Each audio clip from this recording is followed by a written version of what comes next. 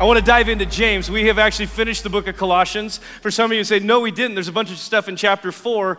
It's all greetings and salutations where Paul will end the book. And I feel like that's a fantastic thing to read, but it's not something we probably need to study because greetings to so-and-so just really means greetings to so-and-so. And so we're going to leave that alone and move on to the book of James. In our last session, we started the book of James, and we dealt with James chapter 1, verse 1, really where James will say this, I, James, slave of God, bondservant of God. And he uses a word that is doulos in the Greek, and the word has this beautiful picture. The early apostles would teach it this way, that he freed me completely from my sin. He took everything away, and he stood in front of me and said, you are free.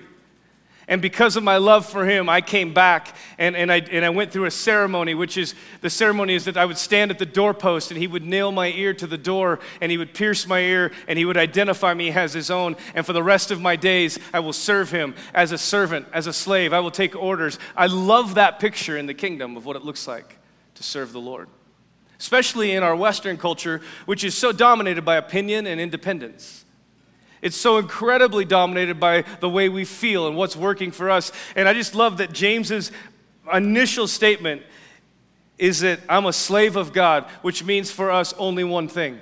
He calls the shots and I take the orders. And so in our last session, that was my challenge to us as a family, is to be a people that have that discipline in us that would say, you call the shots, I'll take the orders. Lord, you speak and I'll do it. You whisper and I'll do it. Lord, I will study the scriptures and I will apply what they say. You don't have to ask me. I will do it because I chose to be your servant. So we're going to move on in James, in chapter 1, verse 2. James will go on and he'll say, dear brothers and sisters, whenever trouble comes your way, let it be an opportunity for joy. For when your faith is tested, your endurance has a chance to grow. So let it grow. And when your endurance is fully developed, you will be strong in character and ready for anything. I think James is one of the most practical books in the Bible. Prior to studying it this time, it was my favorite book in the Bible. Now I realize how difficult James is really to live and how many things, like there's this place we're going to get to in James where he talks about the most difficult weapon in the world to control, and it's our tongue. And so we're going to go through some really practical stuff in James about what it looks like to just build a systematic life with the Lord. What I love about James, if you study the history of the book, most scholars will attribute this to a man they call James the Just. How many know who James the Just was prior to being James the Just? James, the brother of Jesus. So I see in this book something that's incredible, which James had the vantage point that very few people ever had. He stood side by side with the King of Glory as he grew up. He watched the way Jesus lived. He watched the way Jesus managed himself. And so his perspective on what it really looks like to be a follower of Jesus is incredibly important for us because he had a better data metric to teach from. And so in this book, James will dive in and say, dear brothers and sisters, whenever trouble comes your way. This word whenever here, the root word means an uncertainty of when with the certainty of if. So James is saying this, it's not an issue of if it's going to come your way. It's not a matter of if trouble is going to encounter you, it's a matter of when. Say that with me. I will face trouble. So the root phrase for trouble comes your way, literally means to fall into or be encompassed by something. But the word trouble here is a word that we have to define because the word here in the Greek actually means proving or testing, and it carries the idea of being subjected to difficulty or evil for the purpose of determining character. It's proofing, it's testing. And it's an incredibly broad word, and when we use the word trouble in English, I want to be really clear. James is not talking about situations where I screwed up, I fell into sin, and I'm suffering the consequences. Because the remedy for that position in life is repentance.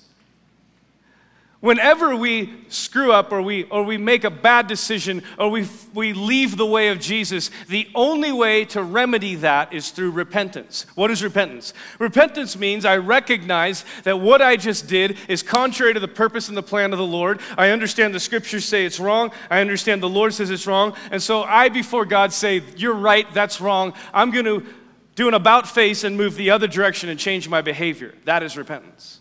Repentance doesn't mean I'm sorry. Now, godly sorrow will lead us to repentance. Repentance is actually a strategic decision to move away from the behavior pattern that I was in, to move away from the attitude that I was in, to move away from whatever it is the Lord said was sin. So James is not talking about difficulty that comes upon us because of the choices we make. James is talking about something very different. These are difficulties that are sent into our lives. What do you mean? I mean, you wake up and you find yourself in a situation that you didn't choose. It's not the result of your decisions. You're just there in the midst of it. And James says it's in these situations that I want to show you something. I want to teach you something. The first thing I want us to understand is that testing. This is what James is saying to them. In fact, it's interesting to me that James approaches it immediately. Because what that tells me is James is writing a letter to the dispersed church. It's the church that is spread out. Is he writing to Jews only? No, he's writing to the people of God. Were most of them Jewish? Probably, at this time. But he's writing to them, and it's interesting to me that the first thing he wants to tell them is, I want to tell you how to handle difficulty when it comes into your life. I want you to understand the posture you are to have in your life when these things happen. So he tells them testing's going to happen. It's the first thing they'll know. I think there might be an illusion in our lives that we feel like if I follow God correctly, difficulty will never happen. I somehow have a get out of difficulty free pass because I followed Jesus. You see, James is going to teach something totally different. I actually think if I have a constitution of faith in me where I believe at any level that because I'm in love with Jesus, an evidence of him loving me is everything's going to be good. It's all going to be good for me. If you're in that position, you are setting yourself up for your faith to be derailed. Because James will teach something very different here. He's teaching a specific posture that we are to walk in as believers. So I want to highlight that what he's calling for is a believer-specific posture towards testing or difficulty. It means whenever I'm in a situation, if I go through the checklist mentally of, is this because of my choices? Nope, it's not. Okay, then if it's not because of my choices, it is because the Lord has allowed it in my life. And I find myself encompassed by something that the Lord is inviting me into. So that's our mental checklist. It's that simple. If it's not because of your decision making, it's not a sin issue, then you're being tested by the Lord. Great. Once we've vetted those two decisions, James says there's a posture. As soon as you know it's not because of your sin, here's the posture to take. Why is that important? Because what did we just say? If it's because of our sin, what's our posture? Repentance. So we're either going to repent or we're going to choose what James is saying here. I want to highlight that James doesn't say, turn to the Lord and cry about it. He doesn't say, turn to your neighbor and let them know how bad it is. Commiserate with each other. That's how you're going to get through it. That's not what he says at all. He doesn't say, pull into yourself and white knuckle it. You'll make it. He says something very different. He says this. When that happens and you find yourself surrounded by difficulty and you know you've already checked your heart, you've already gone through the list, you know it's not because of your sin, here's what I want you to do. Let it be an opportunity for joy. This word let it be means to consider or count it as. Hegomai is the word in the Greek, and the root word stems from leadership and the concept of making a determination or a decision. So it's not to be persuaded, it's actually to be in control of the decision process. Okay, let's go to King Soopers for a second. You're like, wait, why? Think about when you walk into King Soopers. Just think through the mental process. You walk into King Soopers, and if you're like me, we walk in and we take a hard right into the produce aisle. And we go through the produce section, and because we're systematic, we try to build our list so we know the way it moves through the store. But as we go through the store, we're making decisions constantly. We're leading ourselves constantly. We know which aisle we're going to turn on. We know what thing we're going to pick up and put in the cart. We know how we're going to price check it. We know all of this.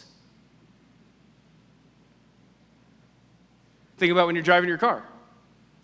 Without thinking about it, you're in command of this experience, we hope. You're making leadership decisions about where to turn, whether or not to turn the blinker on. If you're like me, I don't. My wife says, turn your blinker on, so I turn my blinker on. This is the process that James is talking about. The same idea is taking a walk. Maybe during COVID, you went out and took walks every day because you realized this is my only opportunity to get away from all of them. So you went and took a walk. And as you walk, you're deciding where you're going to go. You're determining whether you're going to take a right turn or a left turn. Am I going to go for a long walk, short walk? It's this simple, systematic process of ordering your steps. And this is what James is talking about. The mental choice to make the decision and find every difficulty or testing that comes into us as a springboard for rejoicing is the word that he uses. He's basically advocating a posture that says, and this is what he wants us to say, no matter what happens, I'm going to use it as a reason to rejoice. So all of a sudden now, as believers, we're being coached into this process. I'm either going to repent or rejoice. Those are my two options in life. Neither one of those are neutral. Neither one of those just stares at a situation and does nothing. I'm either going to amend what's wrong, fix it before the Lord, or I'm going to choose to rejoice about it. And this word rejoice is interesting because it means to be exceedingly glad. How many have ever said, I'm honestly exceedingly glad when life gets tough? I jump up and down and clap my hands when life gets difficult. That's not our reaction. Our reaction is so connected to our circumstances that if life is tough, we're usually downcast and a little somber, and it's just rough. And how's it going, brother? Oh, man, it's just so difficult. That's not what James says. You see, there's something reactive to this word. It's more than just a mental posture. It is actually intended to be physical and external. You can't rejoice in your head. That's the word that James presents. Rejoicing is not a mental exercise. I'd love to suggest this. Difficulty and testing should drive us to praise.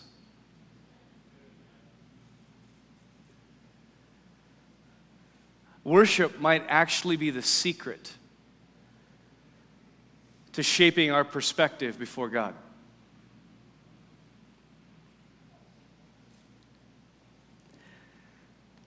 So how many felt the thing that happened when we were singing this song, Your Goodness is running after, it's running after me? And then we went into this freeform moment where we just began to declare his goodness. You could feel it hit the room.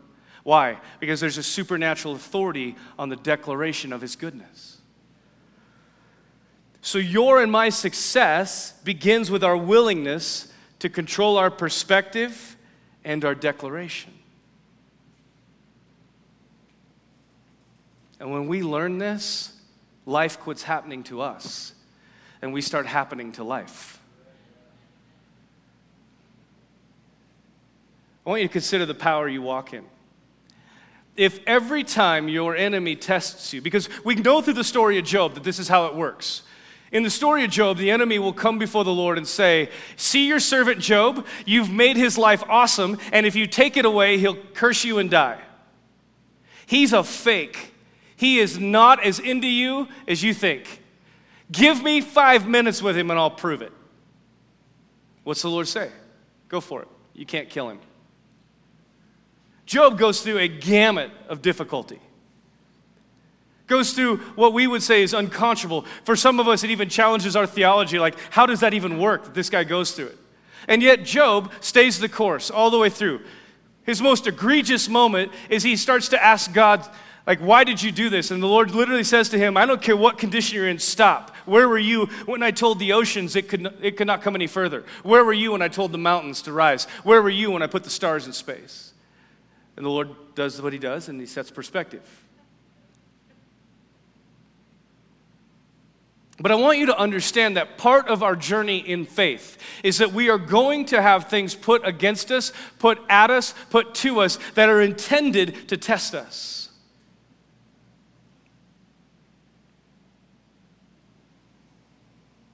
And so if every time that happens, your response pattern is you explode into worship, what do you think the enemy's going to end up doing? He's going to leave you alone. Why? Because there's nothing he's more terrified by than a people who understand the authority on their declaration of God's goodness.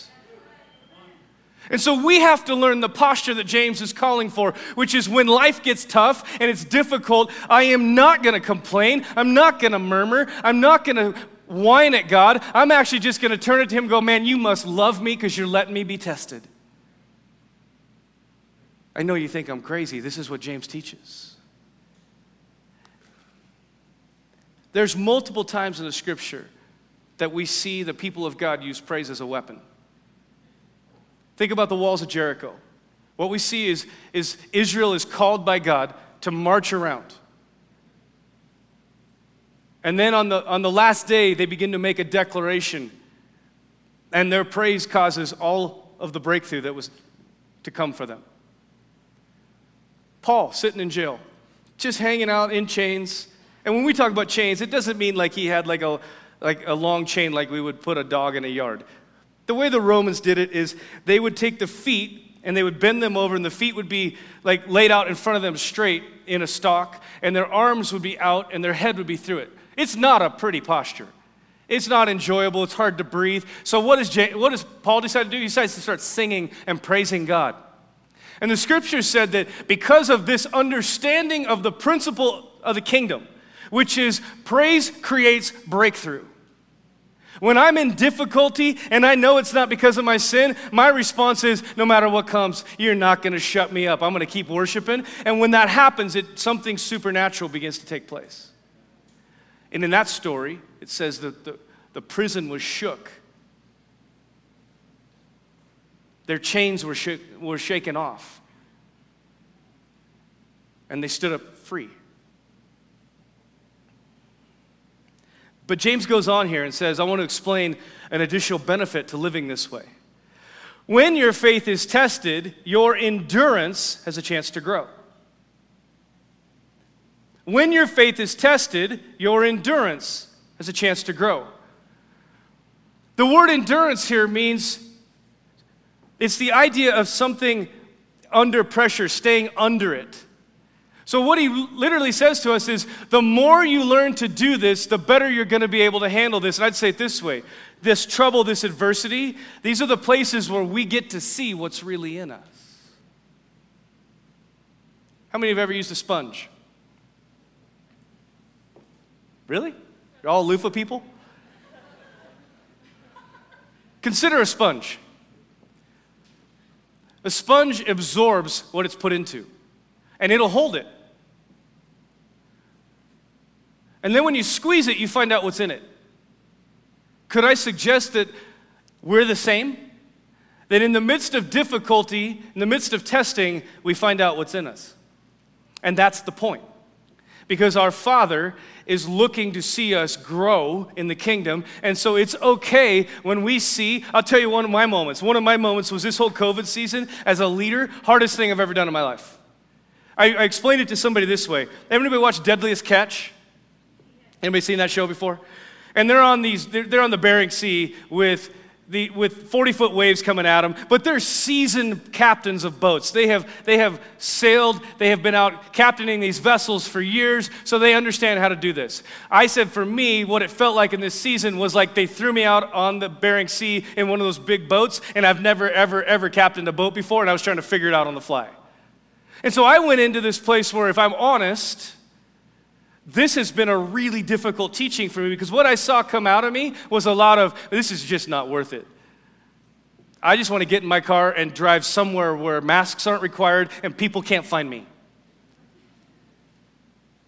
Oh, come on, you're like, really? No, I'm the only one. I'm the only one that's ever had that moment where you wake up and you're like, they're all idiots, I'm leaving. This job, these people, come on, we feel that way all the time. What I was saddened by was I realized something. I said it to Gary, Pastor Gary and I were talking. I said, I found my break point. It made me sad. I thought it was going to be further down the line. You see, testing reveals what's in us. And then we get to learn how to process that with the Lord. We get to learn how to sit with Him and go, hey, grow this in me, please. Create in me more strength. Do what you got to do. You see, when we react in the posture of a believer, our ability to endure and to stand increases. So what that also means is the moments that we don't, we actually decrease our ability to stand. You say, what do you mean? Well, James drops this nugget in the next phrase that's important. So, let it grow. Let what grow? Let your endurance grow. For when your endurance is fully developed, you will be strong in character and ready for anything. You see, adversity and trouble are necessary for our development because there are supernatural aspects of our character that can only grow this way. And what James drops here is what you don't understand is there's things coming down the line in your life that you need to learn this now because the Lord's trying to grow you so you're prepared for what's next. You see, if we don't understand this posture, that means we wind up in our next season without the preparation of the former season. Does that make sense? Think about the gym. I did a 5x5 workout series for a while where it was a 12-week workout, and what kept me going in that was I realized next week the weight gets heavier, and if I don't do this week, I won't be able to do next week, and then it's just going to be this slow journey downhill, and I'm going to be so sad about myself. And so I would go to the weight room, and part of the 5x5, I liked squats prior to this, but that was a hard workout regimen. So I was so sore at the end of every day, but I understood this. If I don't do this on this Wednesday, next Wednesday the weight goes up, and I'm just going to hurt even worse. And if I can't face what's in front of me today, I'm never going to get to the end of this. Could I suggest it's the same principle in the kingdom? We must learn how to face today's testing and turn it into praise, turn it into rejoicing, make that our declaration. It's not about how we feel. It's not about our emotions at all. It's about the mental decision to say, my King has taught me when it gets tough, I go vertical. I've learned the secret of success, and that is to turn every difficulty into the declaration of His goodness. So if you're going through tough stuff at work, you've got a boss over you that is just making your life miserable, you should be doing every single day like a workout regimen. Get up and begin to declare the goodness of heaven over your life and begin to think about that situation. Even at work, when if you have to bite your tongue off and then walk outside and begin to declare His goodness. You say, this just sounds like just a bunch of sweeping under the carpet. No, we're talking about a spiritual discipline that we have been given as a people of God that will cause us to overcome. Because we were never intended to be held back by our circumstances. Think about this equation. Our Father loves us so much, He said this, look, I love you, I'm going to put favor on you. And when difficulty comes, I'm going to teach you how to handle it. So everything you do, it's a win.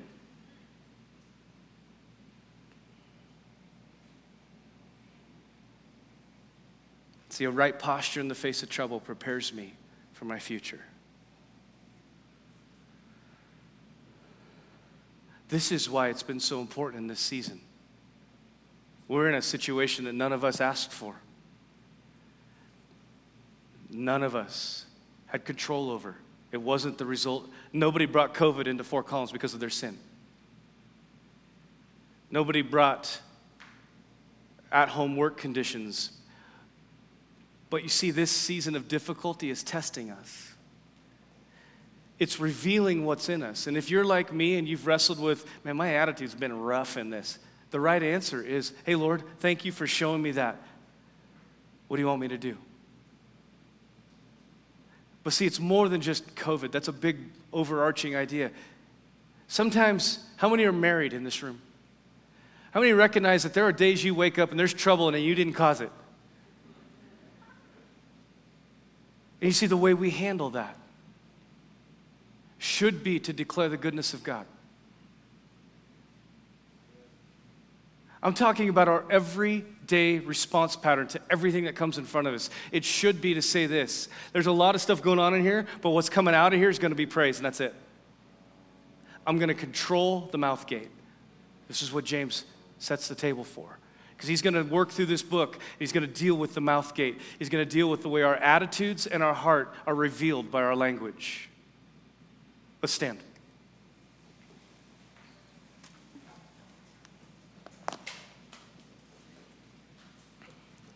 How many like James before we started? What a day just to be in the house of the Lord. Join me in this journey. Begin to read the book of James systematically, just inviting the Holy Spirit to teach us. Next Sunday is the 5th of July, and we're going to take that Sunday off from being live and just do online gathering only for the holiday weekend. And then we'll be back together on Wednesday. So Wednesday night here, some of you didn't know this, so I want to make sure I make a really clear announcement. 6:30 on Wednesday nights, we are gathering to worship, and we're gathering to study the scriptures, we're gathering to pray. So if Wednesday night works better for you during the week, come on a Wednesday night. We're trying to find pockets to accommodate the fact that we have to gather so far from each other. Sunday morning, we'll be back here at 9 o'clock. And then if this keeps happening, we're probably going to have to open another one, and we'll just do it some more. Pray with me. Father, we love you. We honor you. We thank you for the scriptures and their ability to lead us and guide us and teach us. Lord, this phrase, when difficulty comes, count it all joy. Lord, we have to be honest and say right now before you, that's hard. It's not our native tendency. So Holy Spirit, will you teach us how to do that? Will you laugh with us this week when we screw it up? Will you just whisper to us, hey, that's not your declaration. We give you permission to remind us at every micro moment. Teach us what it looks like to be a people that know how to declare your goodness all the time. Because we would say to you, as we sang earlier, your goodness is constantly running after us. You are a good Father. You are faithful to us. You are tender to us. And so we ask you to teach us what it looks like to reflect that correctly.